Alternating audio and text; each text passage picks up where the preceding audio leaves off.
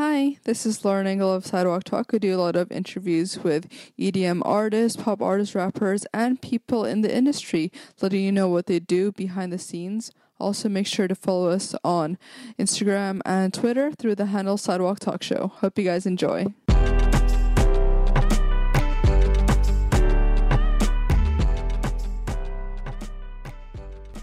Hi, this is Lauren. Today I'm here with Cascade. Hey, what's up? Can you describe the house that you grew up in? Just the standard, Americana, suburban Chicago house. Yeah. I don't know, let's see, how many bedrooms are there? 1, 2, 3 bedrooms upstairs, 4 bedrooms upstairs, and 1 in the basement. What kind of music were your parents playing in the house when you were growing up? Carpenters were a big thing in my house. That was probably the biggest, a lot of Carpenters. Some Bee Gees in there, you know. It was the 70s, so that was prevalent. What kind of careers did your parents do while you were growing up? My mom was a mom, essentially. She did a lot of like part-time gigs here and there, but she took care of kids. There's 5 kids, I'm one of 5, so she was running around doing a lot of that.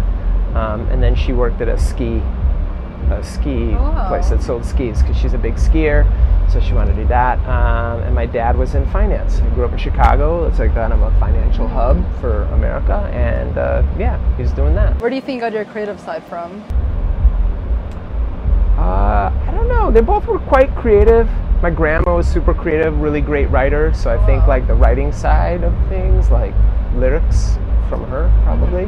Do you remember the first artist you found, like even before EDM, when you started finding music yourself? Yeah, let's see, junior high, Michael Jackson was having that moment. Off the Wall came out big time. Then I later got into like more kind of new wave stuff, like The Cure, The Smiths, all that kind of New Order, all that kind of like first wave of, European, like, what do you call that stuff? Emo indie rock stuff, yeah. And you found a lot of music early on from Gramophone Records, the store. Yeah, I discovered Gramophone when I was still in high school, early on in high school, my freshman year. And they're kind of the first like house music record store that focused on the genre.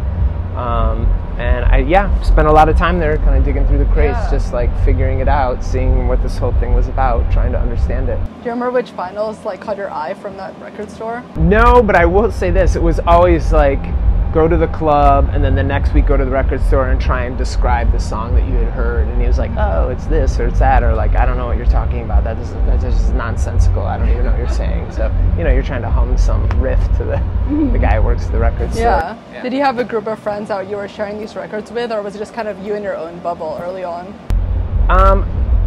I was the only guy that was working and had a job, so I was the only guy buying records.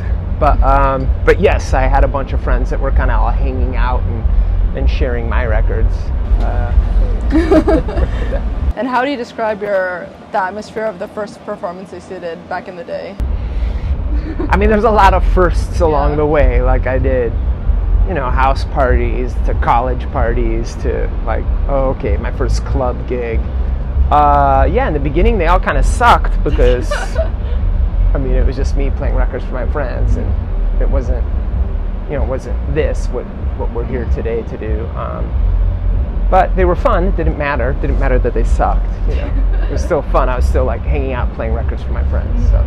And this is something that I ask pegboard nerds, but back then, before making music digitally, how do you describe your process of making music back then and compared to now? I think early on it was just trying to understand how digital audio workstations, like the flow of actually the technical side of making music. Like I understood and had musical ideas, but getting through kind of that, how do I work the computer and how does a sampler work and why is there only 12 seconds of sampling on this thing? I want to sample a lot more. So I think in the beginning it was just more about sound design and trying to figure out how to make cool sounds, and less about, I'm gonna sit down and write a song, my heart feels this way today. It was a very different process. So in the beginning it was more about the technical side of it, and then as I got more proficient at that and understood that, then it became more about, anybody can make a cool sounding record. I want to write a song that people will remember later, Can you describe the early stages of when you were making the more technical music, of how it was like in your...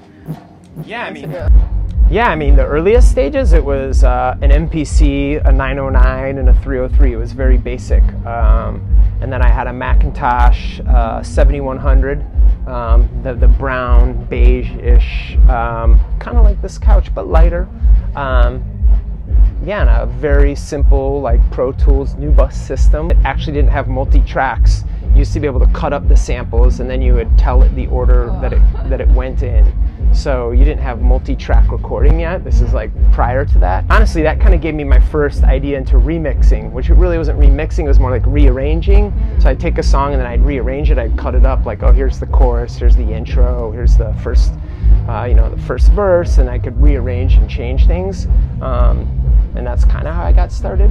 It's just doing those like little things, augmenting songs that already existed. And skipping to love, you met your wife like really early on. What tips do you have for people who know that they're the one, and advice for relationships? Advice for relationships? I don't know if I'm the right guy to ask. You are definitely the right guy to ask that. Advice for relationships? I don't know, man. I don't know what to say there. It's hard. About being honest, right? Meeting somebody and just like sharing with them who you are. I don't know what to say to that question. That's a very deep question. Let's go get some cup of tea and discuss that over the next hour. I don't know how to answer that. I don't know. Being honest, having fun, showing them who you are, and discovering who they are. But take your time, kids. It's a long journey. Don't rush it. And what do you want to be remembered for? Man, this is very profound. What do I want to be remembered for? Being a good father and a good husband. Yeah, I love that. This is awesome. There it is. All right. Thank you so much. That was perfect. All right. Guys, you have no idea how much my heart was pounding. Oh my god. I ascended these stairs. What the hell? I'm still, once I finish editing the video and just making sure it's perfect, then I'll feel relieved. She's gonna cry. We're so sober and she's gonna cry. That moment, epic. We can relax.